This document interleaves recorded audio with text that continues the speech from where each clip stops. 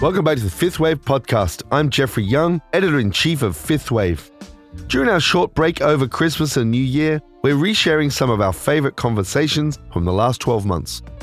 First up is legendary Tony Pappas, a multifaceted hospitality entrepreneur with a global career spanning Michelin-star restaurants, boutique bakeries, specialty coffee roasting with all-press espresso, and most recently, developing an olive farm in southern Italy. In this conversation, Tony shares his business instinct of knowing when to jump in and when to step away, and the importance of fostering a cohesive culture by bringing every team member along on the adventure.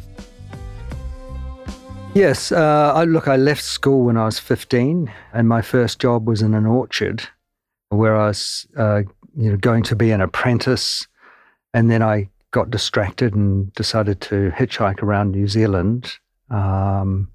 And did a fair bit of surfing at the time, arrived eventually back in Auckland and was looking for a job, and I ended up in a kitchen. And I just thought, man, I want a bit more of this. It's so exciting. I like this whole hospitality thing. And then I went on to get a job in a little 30-seater restaurant called Salters in Auckland.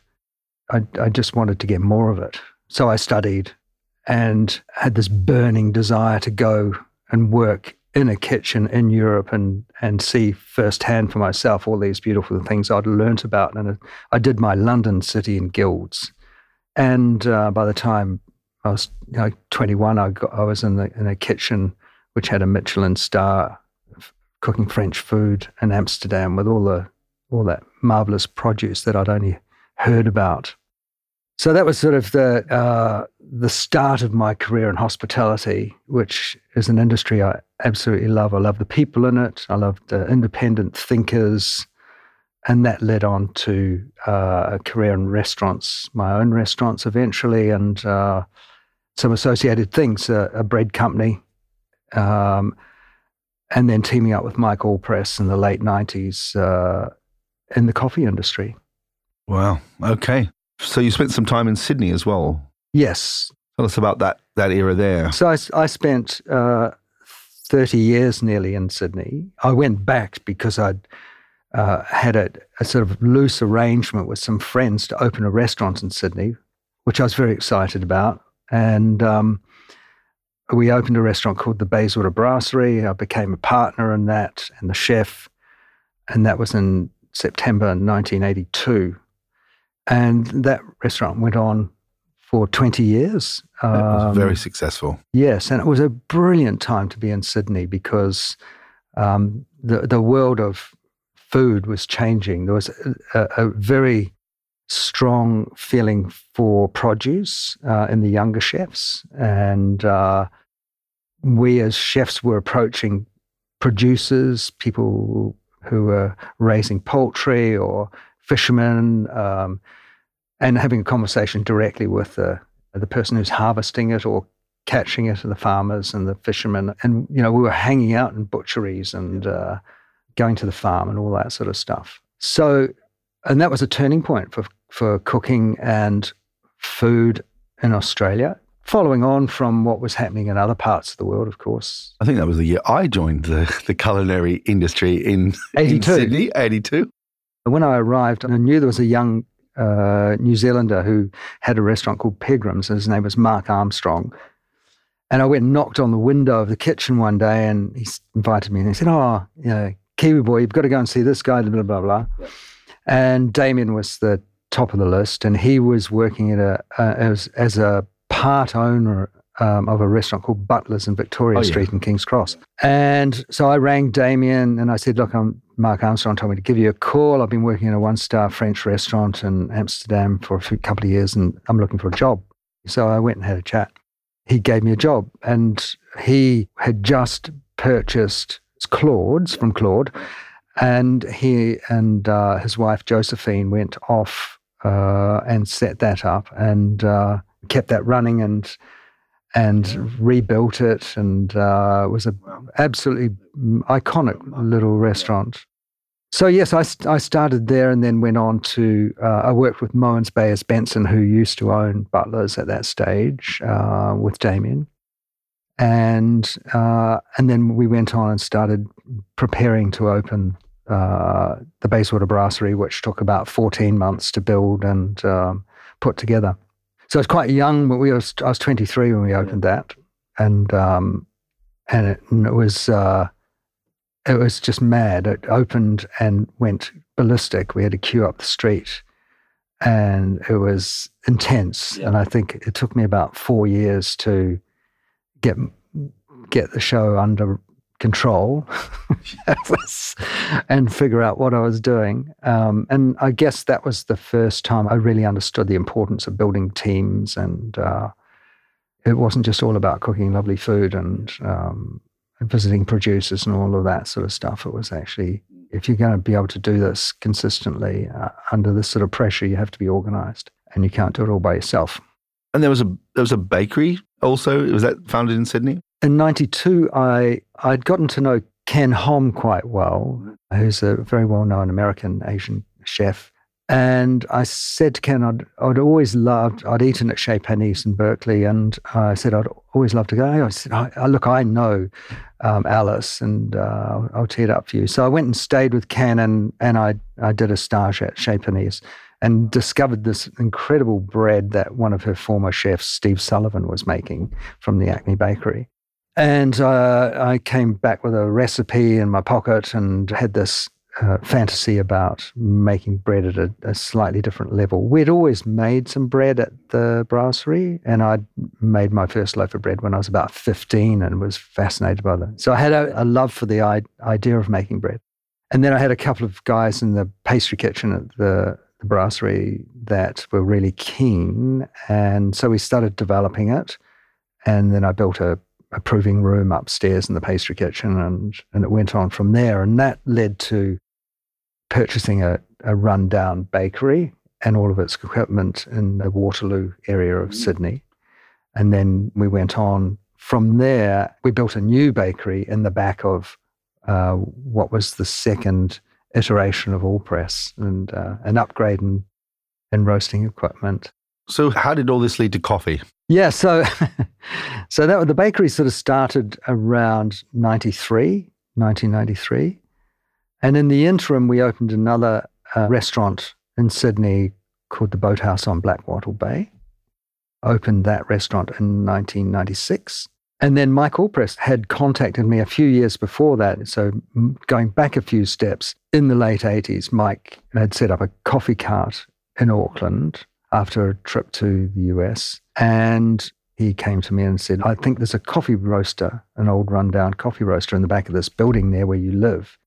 Can you find out? So we hauled out a coffee roaster, and I helped him ship it back to New Zealand. And that was the start of All Press. And then a few years later, Mike asked if I'd join forces with him and set up this fresh coffee roasting business in Australia. And then I discussed with him at the time, well, let's plan to do it in Australia first, but if we are successful at that, maybe we should think a little bigger about it and go further afield, perhaps London. So be careful what you wish for. 2010, I ended up in London. So that was the start of the coffee business. And that was my introduction to La Marzocco and all of the crew there.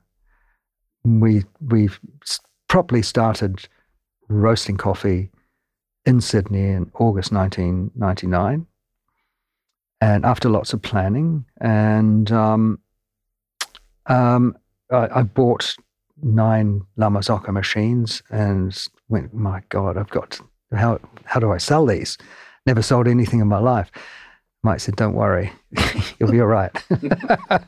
So the rest is history, really. We had a little roastery in a warehouse in O'Redden Street in Alexandria. And then I set out to look for a proper building which we could build a new roastery in, with a roaster that had more capacity. And that's when we found this building, which we put together with the new... Zetland? Was that Zetland? Yes, the new bakery in Zetland, yes. Yeah. And so eventually, game on in London. Yes. So we went away and had a bit of a brainstorming weekend, and we just talked about what we wanted in our and our futures. Actually, one of the things that I said, so Tony, what do you want to do in the future? And I said, well, I actually want to, get a farm and grow something, and I'm not sure what it is yet, but I'm sure it won't be coffee. And at that stage, we'd been coming up to the UK a bit, and we said, let's do it. Let's go to London. And I put my hand up and said, look, I'll go and do that. And that was great. It was a very positive step for the business to know that one of us was going to go up there. At the same time, somebody suggested that we should have go into this competition, which was running at the business school in Auckland at the university. And one of the things that we had to do was catch up with one of the big donors, Charles, in London. So he had an industrial background, and he was very heavily involved in the business school. So we met with him, and then the first thing he said, right, so which one of you is coming to London? And everyone said, he is. And he said, thank God for that. He said, because one of the biggest mistakes that businesses make is that one of the founders doesn't actually go and get stuck in and do the startup. And so, yes, we came to London in 2010. We opened up in Redchurch Street with a roaster that we packed up and shipped from New Zealand.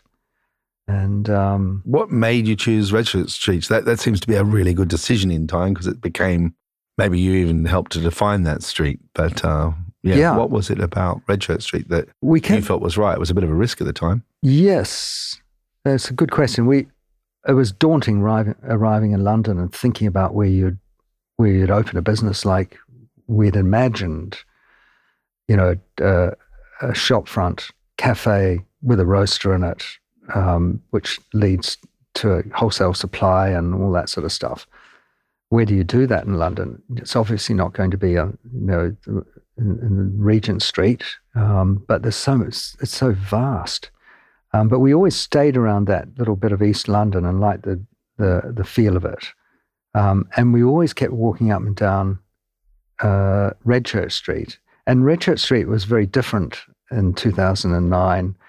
From what it is today. It was still quite grungy and had a lovely feel about it, and at the same time, and there was this building on the corner that was just had the shutters down, and it looked pretty sad, and it was such a good sight. And every time I walked past it, I went, "That's such a good building," and eventually we said, "Look, let's work on finding out who owns it." And so it was simply just felt like the right location, and that instinct. I think we've been pretty good at that over the years. When I think about locations for buildings, I think that's an absolutely critical step. It's your working billboard. It's a visual thing. People can recognize the brand if they keep walking. They walk past the shop enough or drive past it. And so then there was a big project. You outgrew that. Yes. And created. Yeah. So when we were confident enough to say that people actually really enjoy what we're doing, and then we pushed the button on what we always hoped that we'd be able to do was a long-term home for All Press in London, with the capacity to send coffee to Europe and then eventually open further roasteries in Europe. So in 2015, just 5 years after we arrived, we opened Dalston Lane, and that subsequently was so successful, the entire All Press business was eventually sold. Yes, that was a planned thing. Mike, I think in 2018, wrote me a note, and he said, "Look, I think it's time to do something else." And I just,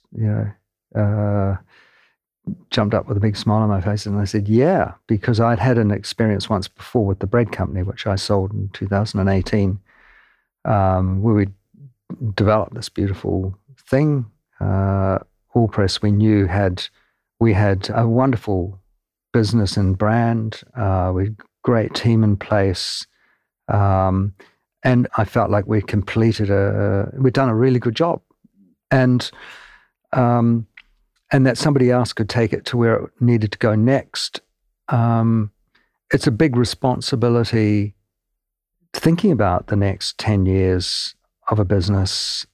And, you always, I think, need to have a long view about these things. And it's such a relief to know that you've got it to a point in somebody else who you feel and trust has that drive and ability and the financial backing and all that to take it to the next level. And that's great.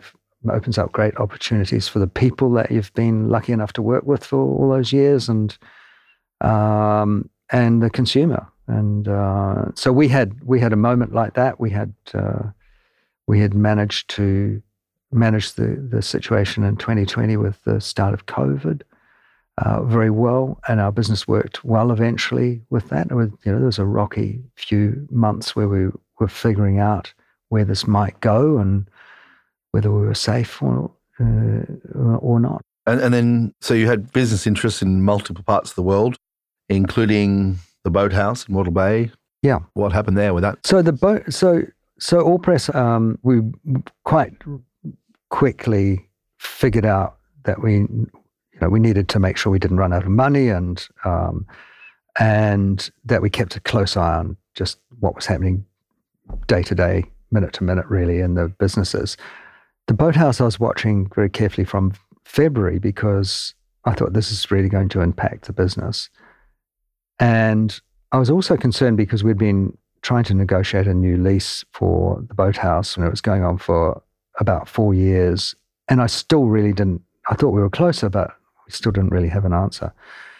I started watching the bookings going down and talking to the team, and they were trying to find ways to turn us into a takeaway and produce, it was a very different feeling from what we were doing in Allpress because we turned our shop in Dalston into a grocery, it made lots of sense. People had a chance to get out of their houses and come down and see someone else and pick up some things.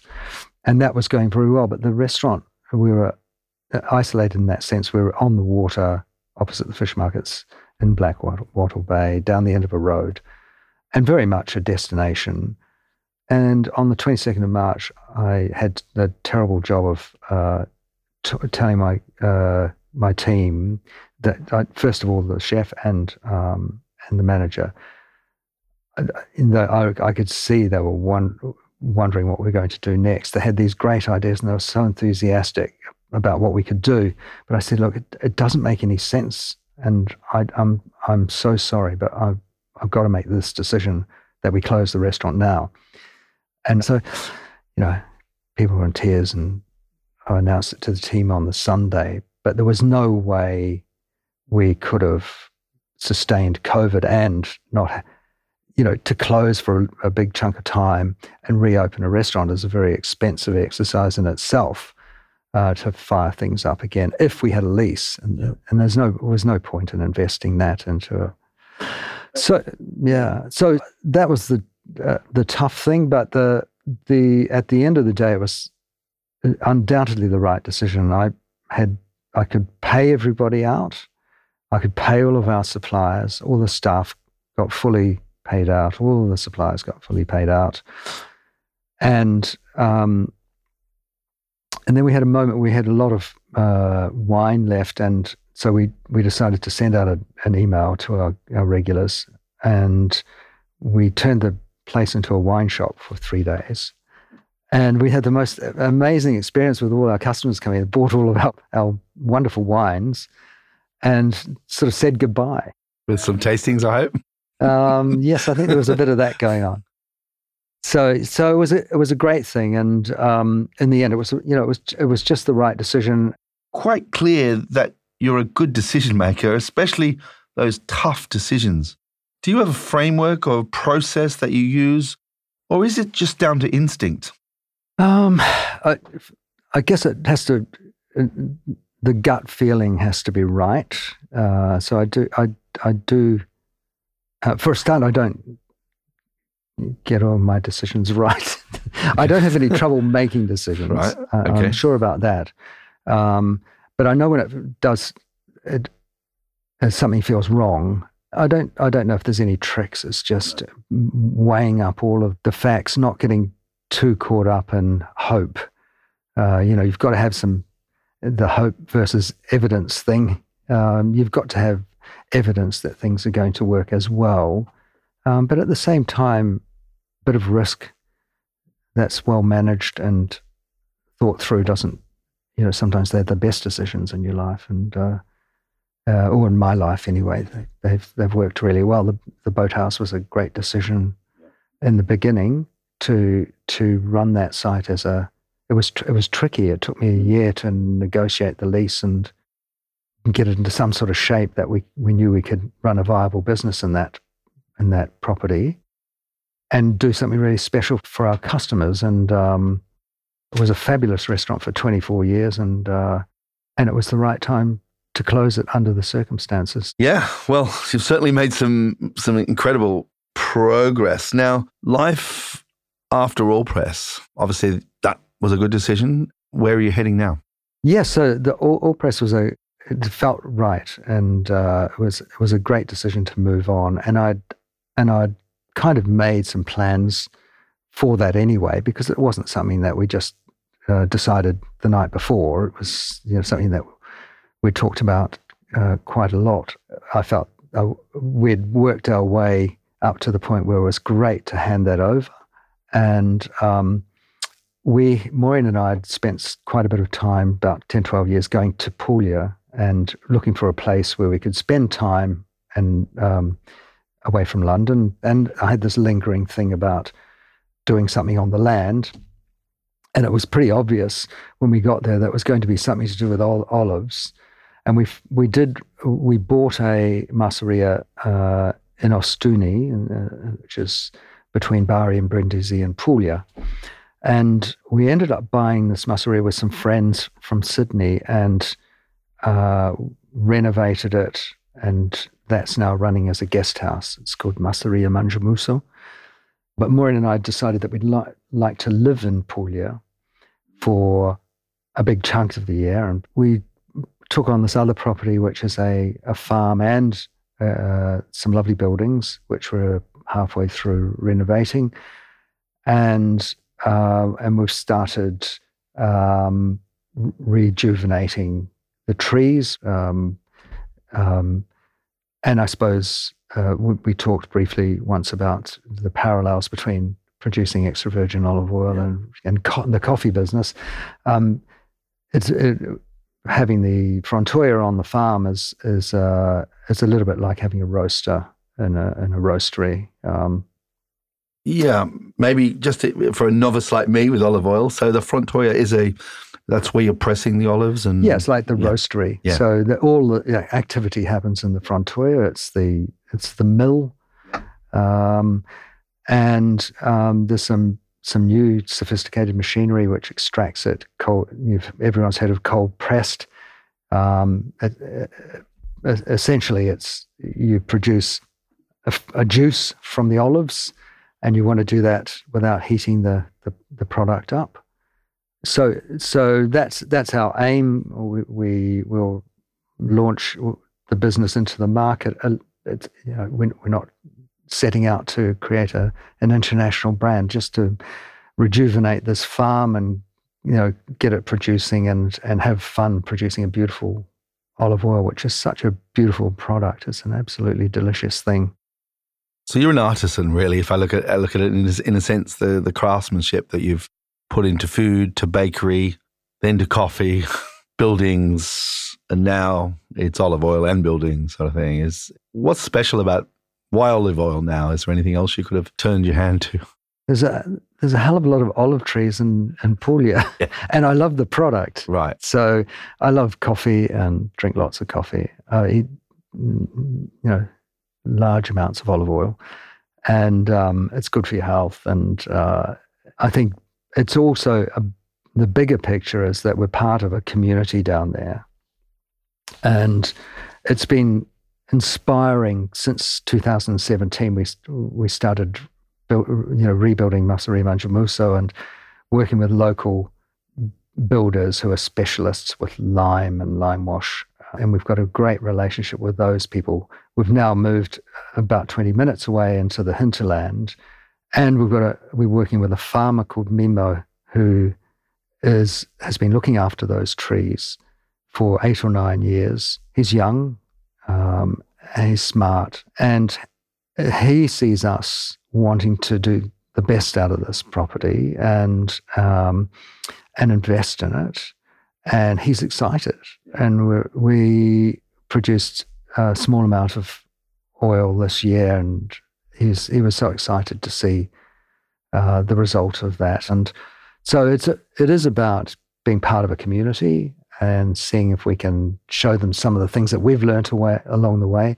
But it's an education every morning when I get up, going out and talking to these guys, wandering around, looking at what's going on with the trees, learning how to prune the trees, how we manage this farm, how we really get it back to its prime and bring some beautiful oil to the table. Wow, that seems like sort of a circle from early career, began on an orchard, and now you're kind of back.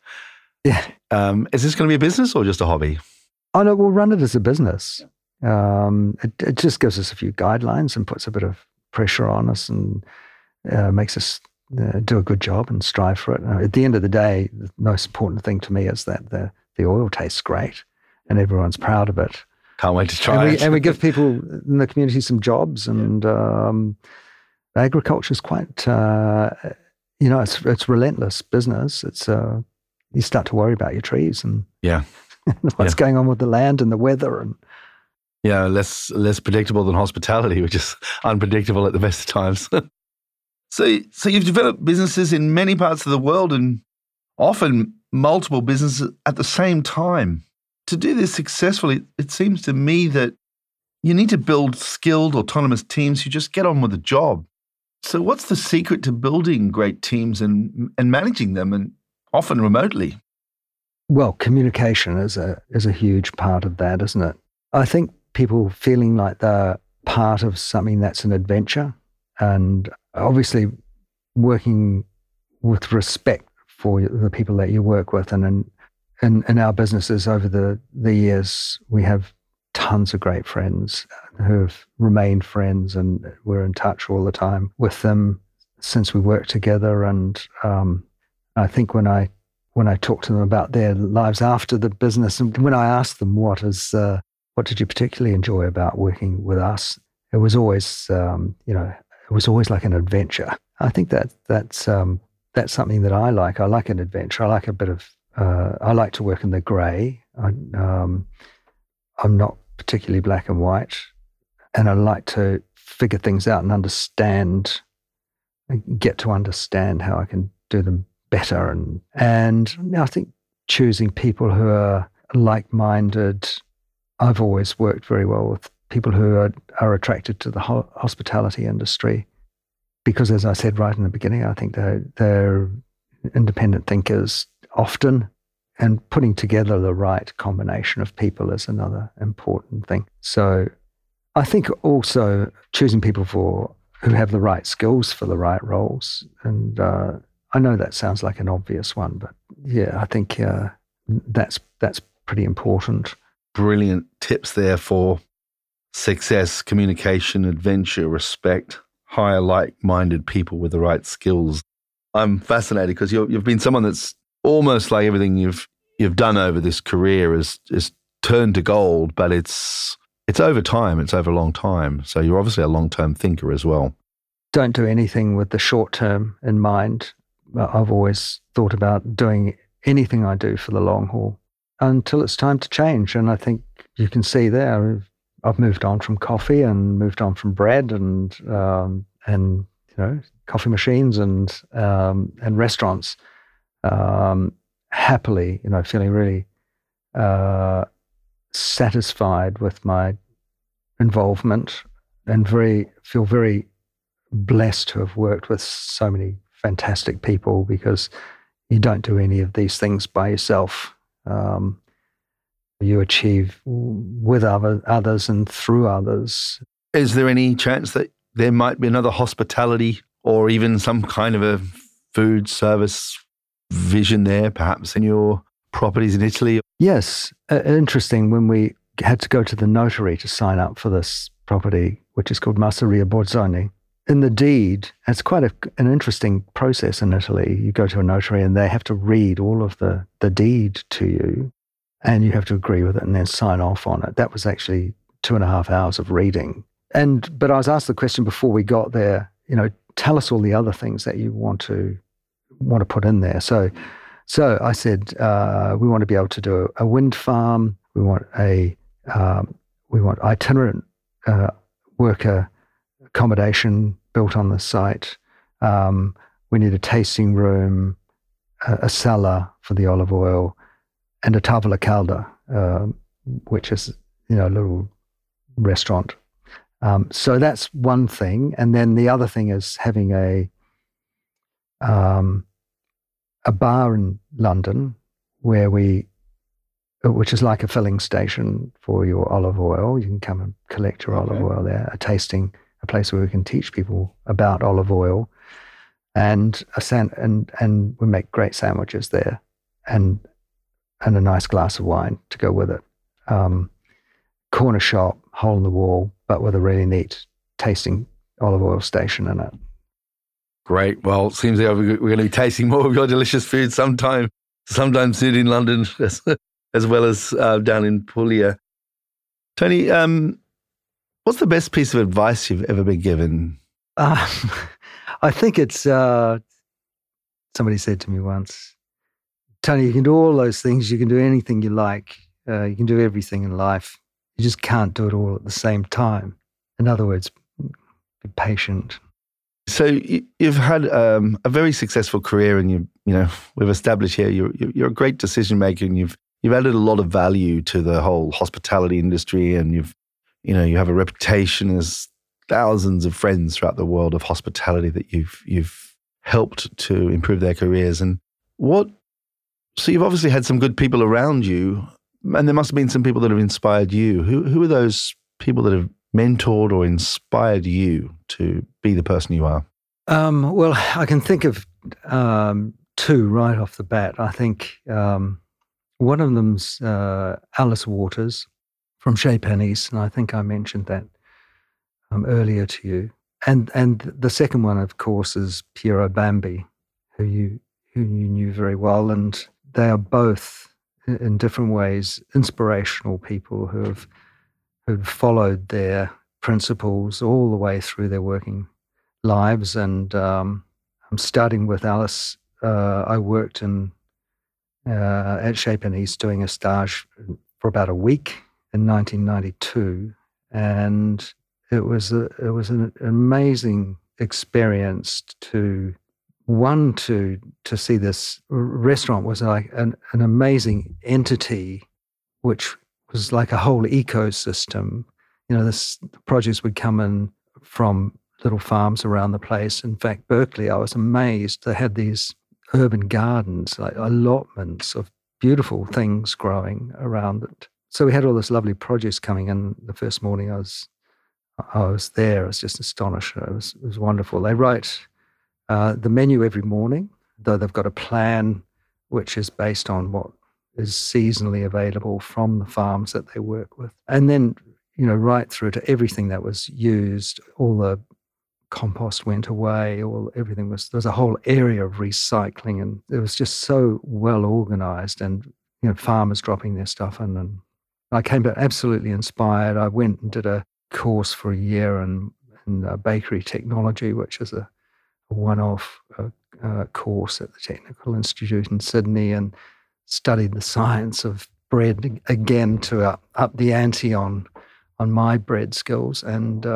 then half the year studying microbiology, and the other half practicing what we learnt in the bakery. Fantastic, inspiring. Wonderful. Yeah, certainly. That's 50 years ago. What a pioneer of farm to table, localness, and that edible schoolyard sounds amazing. Yeah, amazing thing. And of course, the other person is Piero, and what an inspirational person, a really talented engineer, designer, somebody who actually really appreciated baristas And I think that was part of his success. He could not only build a machine that had beautiful form and was incredibly functional, but he actually understood the end of the process, and I think that's why he's been so very much loved by the specialty coffee industry. Certainly, he's got an incredible pedigree, or had an incredible pedigree as well. So yeah, he was an inspirational man, a real visionary. So those are two people who have had, they've done amazing things with their lives and their chosen professions, and I always look to them for that to have that feeling when I'm going into something new, like we are at the moment with farming and beautiful olive trees.